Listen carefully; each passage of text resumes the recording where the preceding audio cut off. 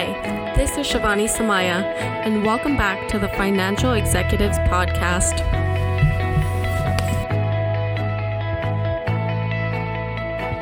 The past 2 years have tried and tested the American economy unlike ever before. For the finance and banking industry, the pandemic brought about the highly anticipated digital transformation at an unprecedented, accelerated pace. It introduced new players in the payment services sector and challenged the way in businesses sent and received payments. And for the consumer credit sector, the pandemic largely altered plans to implement reporting methods. On this episode of the podcast, we look back at FEI's Forward Thinking discussion series with 3 banking and finance executives. Mr. John Bo Okpara, Chief Accounting Officer at Citigroup, Ms. Christy Carstensen, Chief Financial Officer of Payment Services at U.S. Bank, and Mr. David Fabricant, Senior Vice President and Deputy Controller at American Express. Joining us for this discussion are Protivity's Managing Director, leading the Business Process Improvement Financial Services Practice, Tonya Humers, and Robert Half's Giannine Cohoon, Managing Vice President, managing the Business Solution Practice and Financial Services segment. Tonya and Giannine, before we deep dive into our conversation today, could you please give us an overview of your career and your background? Absolutely, Shivani. This is Tonya. Just talk a little bit about my background. I started my career over 25 years ago at what was Chase Manhattan Bank at the time in their Finance Associate program. Spent several years at Chase before moving into a long-standing consulting career, which began with Price Waterhouse, transitioned to PricewaterhouseCoopers, and then was bought over by IBM. I spent many years at those firms and then started my own business in consulting. Later came back and worked for Ernst & Young in their strategic transformation practice, and then recently joined Protivity to lead the business performance improvement practice in financial services. Across my career, I've worked globally in over 13 countries and, of course, all across the United States. I've done many large-scale finance transformation projects focused clearly on banks, insurance companies, and asset managers. I've done quite a bit of work in financial crimes and compliance, running many large-scale AML KYC remediations, and also target operating model work and work in data architecture. So that's all for me, but I'll pass it over to my colleague, Giannine, to introduce herself. Giannine? Thank you so much, Tonya. So much like Tonya, my career also began about over 25 years ago, where I came out of college and began working in the financial services sector. And after a couple of years, joined the Robert Half family back in 1996, initially focusing on placement of finance and accounting professionals. And throughout the years, taken on several roles that varied from leadership in our field operations, opening new practice groups with the firm, and eventually moved over to our strategic accounts group that manages and oversees our largest clients that tend to be international and of significant focus and complexity. And now what I do is partner with Tonya and the Protivity teams to interact with an enterprise approach. So we're acting with senior level managers in the financial services segment to solve for several issues, initiatives across various business units within, whether it be big banks, investment, insurance, and the like. So happy to be here with you today. Thank you. The financial services industry has been amazingly resilient through the pandemic in all services and sectors. However, now it seems that we're entering an even more challenging environment with the threat of a recession. Giannine and Tonya, in what ways do you see banks, asset managers, and other financial services enterprises preparing for a downturn? Well, Shivani, the pandemic was a challenge of operations. It was really financial institutions that had to learn how to pivot fast enough to be able to service customers through new delivery models. A recession will likely pose more core business challenges that will force financial institutions to incorporate lessons learned from 2008 and 2009. Banks, asset managers, and insurance companies will need to find innovative ways to cut costs without damaging customer experience. Hence, we're seeing a large focus on automation, digitization, and cost optimization combined. I completely agree with you, Tonya. And as you know, during a recession, many individuals and companies aren't able to repay their loans. So as a result, banks see higher loan losses. And during a recession, like in 2020, US banks had to set aside billions of dollars toward loan loss reserves. Since that proposed recession ended soon, banks released their reserves last year in 21, which boosted their profitability that year. However, now we are again seeing banks increasing reserves for loan losses. And that's probably right to do. Just this past month, we already saw a 3.4% increase in mortgages moving from current to past due. So in addition to these losses, during a recession, the demand for new loans, both from individuals as well as companies, falls. This invariably leads to lower revenues for banks, and revenues from stock trading and investment banking also tend to fall during a recession. We've already started to see signs of a severe downturn and slowdown in both these sectors. Usually, the Federal Reserve lowers interest rates during a recession to provide support to the economy. However, at this time, the Fed is actually raising rates to cool inflation. So a raising rate environment in a recession won't help banks, as it only increases the loan losses and makes loan servicing even tougher for borrowers. Anyone with an adjustable rate mortgage is really starting to worry at this time, and it's expected the loan losses will be significantly higher. You're right, Giannine. We're definitely seeing changes with our financial services clients to move the focus to cost optimization and digitization. Companies are going to need to figure out how to make up for lower demand or increase losses. However, they really can't afford to risk customer experience because we see competition in the market really affecting companies that have been around a long time. Fintechs have always been challenging the banks, and smaller, more agile insurance companies like Geico and Progressive are challenging the big traditional companies like Allstate. Now we will hear from Johnbo Okpara, Chief Accounting Officer at Citigroup. The world of tech is evolving rapidly, and I'm not an expert in all the topics here, but, things like quantum computing, machine learning, crypto, artificial intelligence, the metaverse. There's just a lot of things dominating the discourse here. And all of these tech trends are underpinned by digital.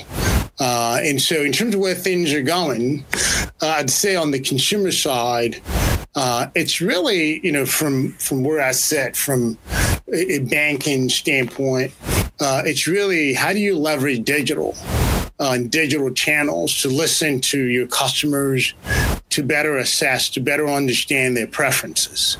How do you use the information that you get from your customers, and how do you mine that data to really, understand their needs and customize your products appropriately? And the trend is, to declutter. It's to make things simpler. How do you provide digital solutions which are simple to use and that provide impactful customer experiences? And so, there's just a lot of choice out there, as you mentioned. The pandemic, forced a lot of people to have to use digital tools because we weren't traveling, we weren't going shopping, et cetera. So you had to get used to new ways of doing things. The term Zoom was not in the lexicon before the pandemic. And so, our goal is to simplify, make things easier, make it more second nature, and really to get closer to the customer to understand their preferences better. The one thing that underpins digital is data. Data is growing exponentially every day. And so we must lean on technology and use all the data to get proactive and become more predictive with the data. So you have data that sometimes exists in silos. You have data that individually does not give you any insights. And so, digital tech will help us bring it all together, mine the data better, mine data in real time, mine data and leverage it to provide services to our clients in real time, with a good understanding of their needs and needs at points in time. And then, you've heard of blockchain, and it's making it easier to settle transactions, and there's more to come there. And I think there'll be an evolution in the understanding, the use, and the utility of blockchain. And so I expect the digital trends to continue to accelerate. Mr. Okpara really brings home the impact of digital advances on banking and the importance of data. What are some of the initiatives that you see your financial services clients initiating when it comes to data, and how are they ensuring their data is robust and accurate? Shivani, that is a great question. Data quality is essential in banking due to its sensitivity.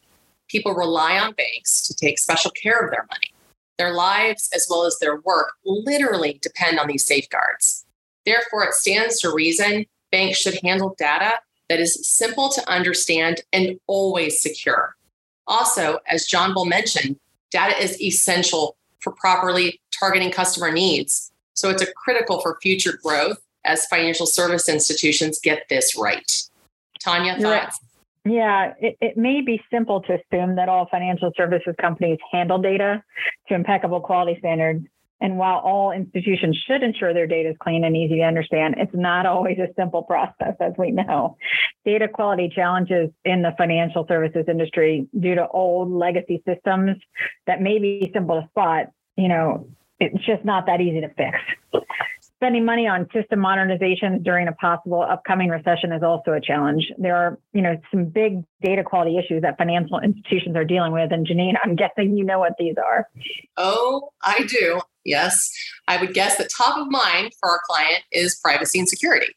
So banks and asset managers are always under immense pressure to assure users that their money is safe. This is no longer as simple as the friendly local manager giving a customer their word. Right? Billions of people place their trust in global banking, whether it's online or via the phone or even in person. And as a result, financial services companies must ensure data security is not only in place, but that it's provable. Duplication of data and records can lead to inaccuracies and potential breaches. It is another effect of the data lake, which may not always be evident on the surface. The worrying statistic, if you can believe this, that only 8% of banks are up to date on software, and hardware does not help. So the trends that we're seeing in privacy and security include 1, data cleansing, projects to create data lakes with accurate customer information. The second is focus on financial crimes, the detection and the monitoring, along with some fraud operations. And then the third is a great focus on cyber and protecting enterprise data from hacks and the security that's up in the cloud. Yeah, security and privacy are super important, but financial institutions are also dealing with changes in expectations and demand from customers.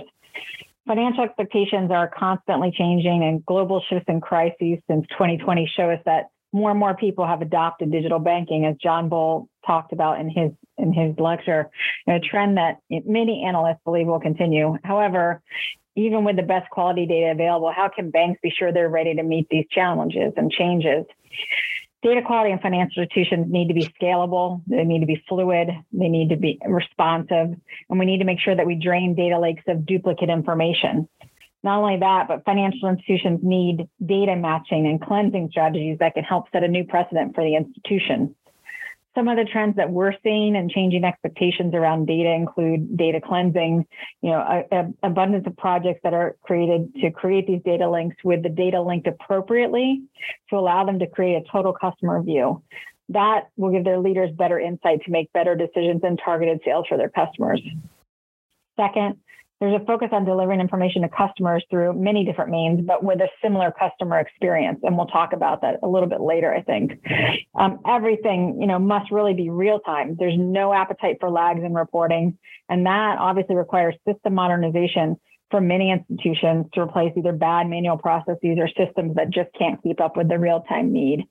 And lastly, there's a broader scale of data that's required to allow for further analytic insights, more automation, and event-driven actions. Yeah, so that last item that you mentioned is pretty relevant to the risk assessment challenges that banks and asset managers specifically are facing. Data is that huge proponent in the risk assessment system. So if banks and asset managers do not have faith in the information they use when they analyze, they cannot be confident in approaching unknown risks. Banks and asset management firms without confidence are, of course, hardly likely to inspire confidence in their account holders. So the failure to assess risk properly in the banking industry could lead to severe reputational damage, which of course is one of the biggest fears the C-suite can own. It could lead to a financial loss on a large scale. And these factors could also lead to national economic failures, as well as an outcry from the banking customers. So data in banking must be clean and concise to offer confident solutions.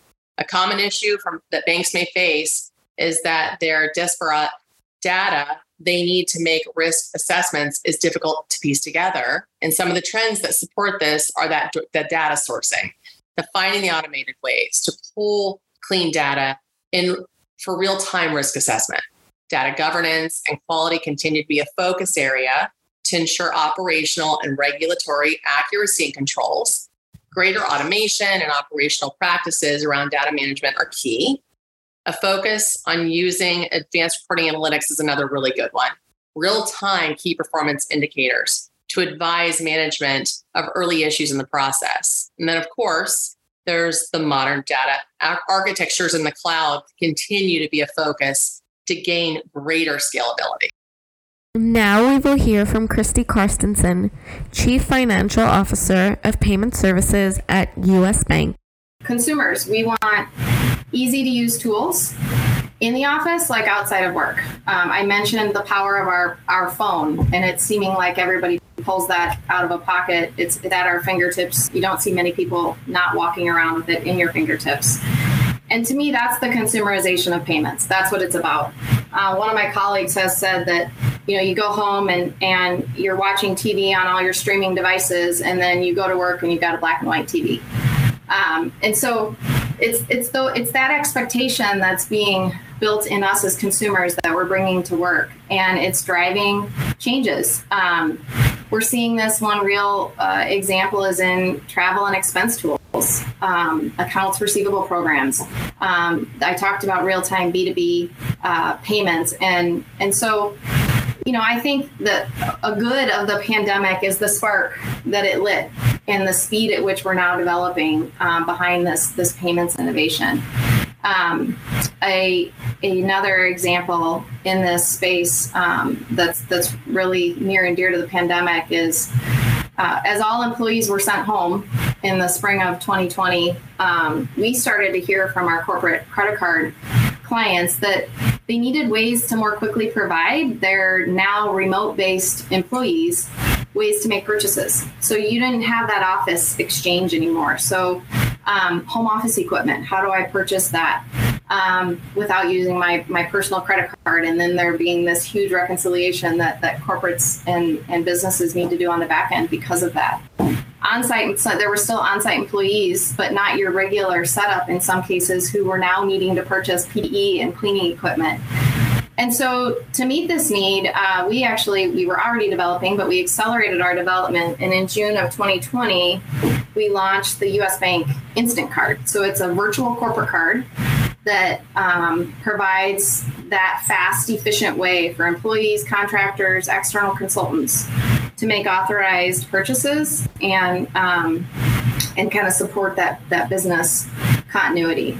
So we've certainly accelerated investment in this space. I've talked about several examples that highlight that, not only with us, but in the industry.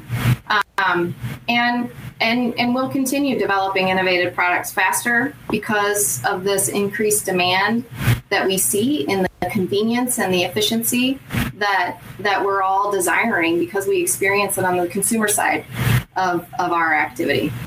Christy really drives home how the pandemic changed customers' expectations, both with consumers and corporate customers. Have your clients seen the same dynamic, and how will customers' expectations change even further as we enter an economic downturn?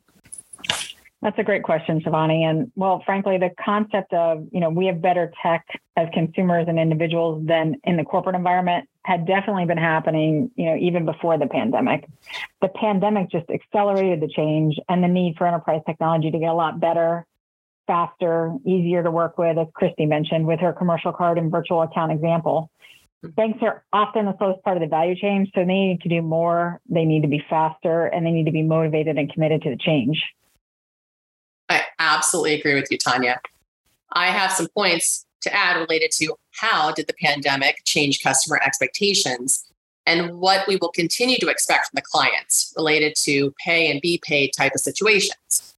So first, before the pandemic started, when thinking about the future of dining and consumer spend, you would imagine whether one day there would be a context of order ahead. Of course, as we know, the pandemic forced this as people were unable to eat in restaurants. In many cases, they would order ahead and have it delivered. One day soon, everything will be order ahead. Even when you're sitting in a restaurant, it will be a version of order ahead. And that concept is happening right in front of us. We sit at a restaurant, we have a menu on our phone, and we can pay a bill via our phone, the QR code, something like that, link it to your mobile wallet. So all you need is the order piece, and we will do everything on our phone. So whether we're sitting at home ordering DoorDash, or you're sitting at the park getting Uber Eats, or sitting in a cafe with a person that brings you the food, it will all be on the device, and everything will be a similar experience. For those that don't want to use their phone, great. There will always be the menus, there will always be takeout, etc. But we are seeing the experience really blur. I really agree with you, Giannine. We recently did a project for a major hotel that was focused on the future of payments. Yet, as we got into the project, it quickly became blended in with, what's the digital customer experience? Because you can't really advance payment functionality without thinking of a completely digital experience these days. How you connect with the customer, what means of communication will they want, the timing of getting what they want, how to pay, when to pay, choices of payment goes on and on. But similar to the dining example you mentioned, the lines are really blurred. People don't want to pick up a house phone at a hotel property and talk to someone. They want chat, maybe in an app, maybe via text. They want to pay for something on their bill or their folio, but maybe they want to do that through Apple Pay. They want to be recognized when they're at the hotel, and they want to be rewarded, even if they're not actually staying at the property that day. And they want that all to be done digitally. So it's really up to commercial companies and their enterprise strategies to step up and meet the digital needs. Being able to not interact with a human for things and having seamless mobile digital experiences are going to be really important. And the pandemic made that even more important. Yeah, it's a great point, Tonya. And I find myself mirrored in some of your comments. So in other work with banks and how they improve payments, they also want a complete experience. So not just being the issuer of the card or lender or provider of the professional services. They also want to accept payments like a merchant, often different type of real payment, like a business to business or account to account. And similar to the two examples that we just discussed, they want to do this across all their channels. So having a similar experience if a person calls into a call center, visits their website, or interacts with the app, some sets of services, same easy experience. And this can be hard to do when the core bank platform is from one vendor, the app is from another vendor, and the online or the website is yet hosted through a third. And they connect externally via gateways, but they don't connect internally. And there's the disconnect. These customers get different experiences because of the tech versus the other way around. That's right, Giannine. Just last week we were with an entire executive team from a small bank. And this was exactly the use case we were discussing. And they asked us for a full payment strategy to link all of these pieces, enable payment acceptance, as well as payment facilitation across all channels. And it will take a while, but the pandemic has changed I can go to a branch to get what I need, and I can go to any channel the bank offers to get what I need is the difference, right? It's the same experience, but the tech connects behind the scenes to make it all happen, and processing payments and everything else that goes with it. It's just not as simple as we all used to know. Now we will hear from David Fabricant, Senior Vice President, Deputy Controller at American Express. It was almost a perfect storm of transformational accounting for credit reserves that were required to be implemented for public companies in the same quarter of the start of the pandemic, but not the full quarter, part of the quarter. And, CECL had been out there for years, that all banks and financial institutions, anyone in the lending business was working on preparing to go live with. Modeling, scenario analysis, what it meant to your disclosures, an incredible amount of preparation leading up to the go live quarter. Those scenarios that we planned for, we tried to simulate the outcomes of what credit reserves would be needed in good times and bad, but surely not the way the economists predicted the economy would be looking in the quarter that we went live in a severe downturn. And that is the kind of the macroeconomic environment, which is a key, very important and significant input into the calculation and outcome of the credit reserves that we need. Because remember, for those of you that don't know, CECL changed the way we view credit reserves to be more forward-looking, as opposed to the incurred loss model that existed for many, many years prior to that, was really as of balance sheet date and backwards looking. So for the first time, we had to start thinking forward, and we had the pandemic right on our heels. Super challenging. And it was already going to be challenging to implement CECL no matter what anyway, even in strong economic times. So now you're facing this. So, like everyone else, we weren't together. We were all trying to figure out how to get our colleagues comfortable working virtually. But we had to double down on our collaboration tools and the technology the company gives us to do our work remotely and work through it.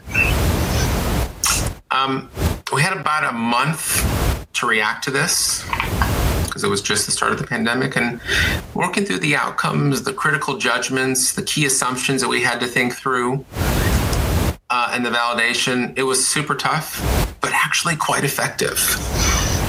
Why? Well, thankfully, American Express has great collaboration tools, like many companies I'm sure that you work for. We didn't have people commuting, so we actually had some more time to work together. As a blessing and a curse, in this case, it happened to be a blessing because that gave people more time to focus and collaborate. We worked through it, but the first couple of quarters out of the gate, it was quite rocky in terms of the results and explanation of those, and trying to make sense of what these CECL models were telling us, the reserves we needed when we were staring down something that was unprecedented. It was tough, but we got there. As David points out, even before the pandemic and the possibility of a recession, the finance function at banks and other financial services were dealing with the monumental task of implementing CECL.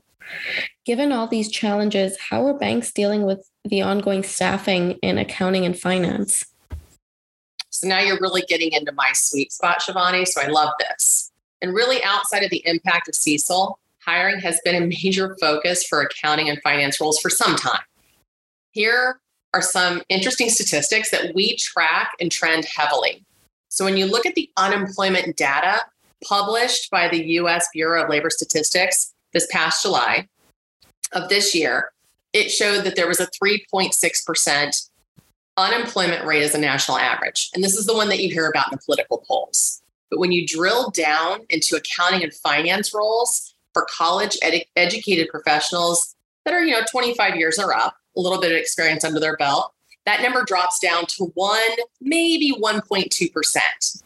Add in the specialization of financial services industry being a requirement, and that number continues to drop. So this has required banks to really evolve and adjust quickly to determine how they can attract and retain top talent. Yeah, so Giannine, this is not only about the Great Resignation, but also how do you compete for talent on the street and the new college graduates looking to launch their career. And what I've discussed with our financial services clients is what tactics they are engaging to win the war on talent and become that employer of choice that professionals are seeking to achieve their career growth, coupled with, their balance of work life, like hybrid or even fully remote positions, which obviously increases your recruiting pool from the local market to the national landscape. Yeah, you are spot on, Tonya. And that's a conversation I have every day. It's been the biggest challenge. And this is the biggest one that I have witnessed in over 25 years in the talent solutions industry. Embracing the transformation that David spoke about to collaborate with your coworkers and your teams and your colleagues remotely has embedded that as the new priority for employers. And additionally, looking for a more robust recruiting plan with top-notch schools to form partnerships with key programs have brought forth stronger talent surges and entry-level workers. Yeah, and when clients identify initiatives that are, not really staffed appropriately or a talent gap by skills or function, they can also leverage a strong partner like Robert Half or Protiviti to help them meet those critical timelines with quality professionals that deliver on time. And I know, Giannine, that's your business and your job for sure. Exactly. So yes, fantastic point. And now to wrap this all together, I'm curious to know, what are your expectations for the financial services industry for the final months of 2022 and going into the new year? Where do you both see the biggest challenges and opportunities coming from? Giannine, that is the golden question. So many financial institutions will continue to prepare for the recession with all of the items we just discussed. However, staffing and labor are huge challenges for them that will continue until the labor market starts to cool. And we spend a lot of time helping financial institutions with this huge challenge, also modernizing their systems, digitizing their customer experience, and creating better customer experiences to compete in the market, providing more and more flexibility to customers' delivery channels. So focusing on consumer privacy and protecting against breaches and hacks. Tons of stuff to worry about through this year and moving into next year. So planning for the unknown in 22 with the expected economic downturn. Tonya? Right, Giannine, you're right. While we continue to watch what the Fed will do with interest rates to try and control inflation, but try not to cause a recession, how the economy continues to perform. I really see the financial services industry remaining stable throughout the remainder of 2022. But consumer lending has flattened in the housing market. Credit card spending has not significantly increased, signifying the average consumer is living within their means and starting to behave very smartly. I absolutely agree. The biggest opportunity for financial services firms will continue to be driving customer engagement and that consumer experience like the digital world that Christy discussed. It's all about ease of use and services provided. And great service remains critical. And it's not always consistent and not easily mastered. When I have the rare occasion to call my mortgage holder or my credit card company for assistance that I can't resolve online or access on the app, when I hang up that phone, it is the service that sticks in my mind. Yeah, I just read an article about call centers, remaining a vital customer service channel with just under 80 million people, in fact, 79.7 to be exact, calling their bank in 2021, at least one time during the year, needing help on their bank account, their credit card, or something else. So banks still have a vast number of customers that still prefer to speak to someone live. So customer engagement is always going to be an area for improvement that needs to be focused on at these institutions. Exactly. And that's a very interesting statistic. And, I think another hot area is ESG, right? The environmental, social, and governance reporting, covering topics from diversity, equity, and inclusion through to social and community investments and the partnerships. There is now a big uptick in developing and reporting on programs that will drive communication and either formal reporting to investors and shareholders or amongst the communities in which they operate. Yeah, you're right. There's so much to talk about, and we could probably go on and on all day, but I'm sure folks listening to this podcast need to get back to work or doing something fun. So, the FEI Forward Thinking Series certainly had a fantastic set of speakers this year with John Para, Christy Carstensen, and David Fabricant. And we at Protiviti, a wholly owned subsidiary of Robert Half, really appreciate being able to sponsor the series and provide our insights in some of the topics that were discussed. But, please feel free to reach out to myself, Tonya Hummers, or Giannine Cohoon on LinkedIn to connect or to talk about more about the world and our capabilities here at Protiviti and Robert Half. So thanks very much, Shivani. Appreciate it. Thank you.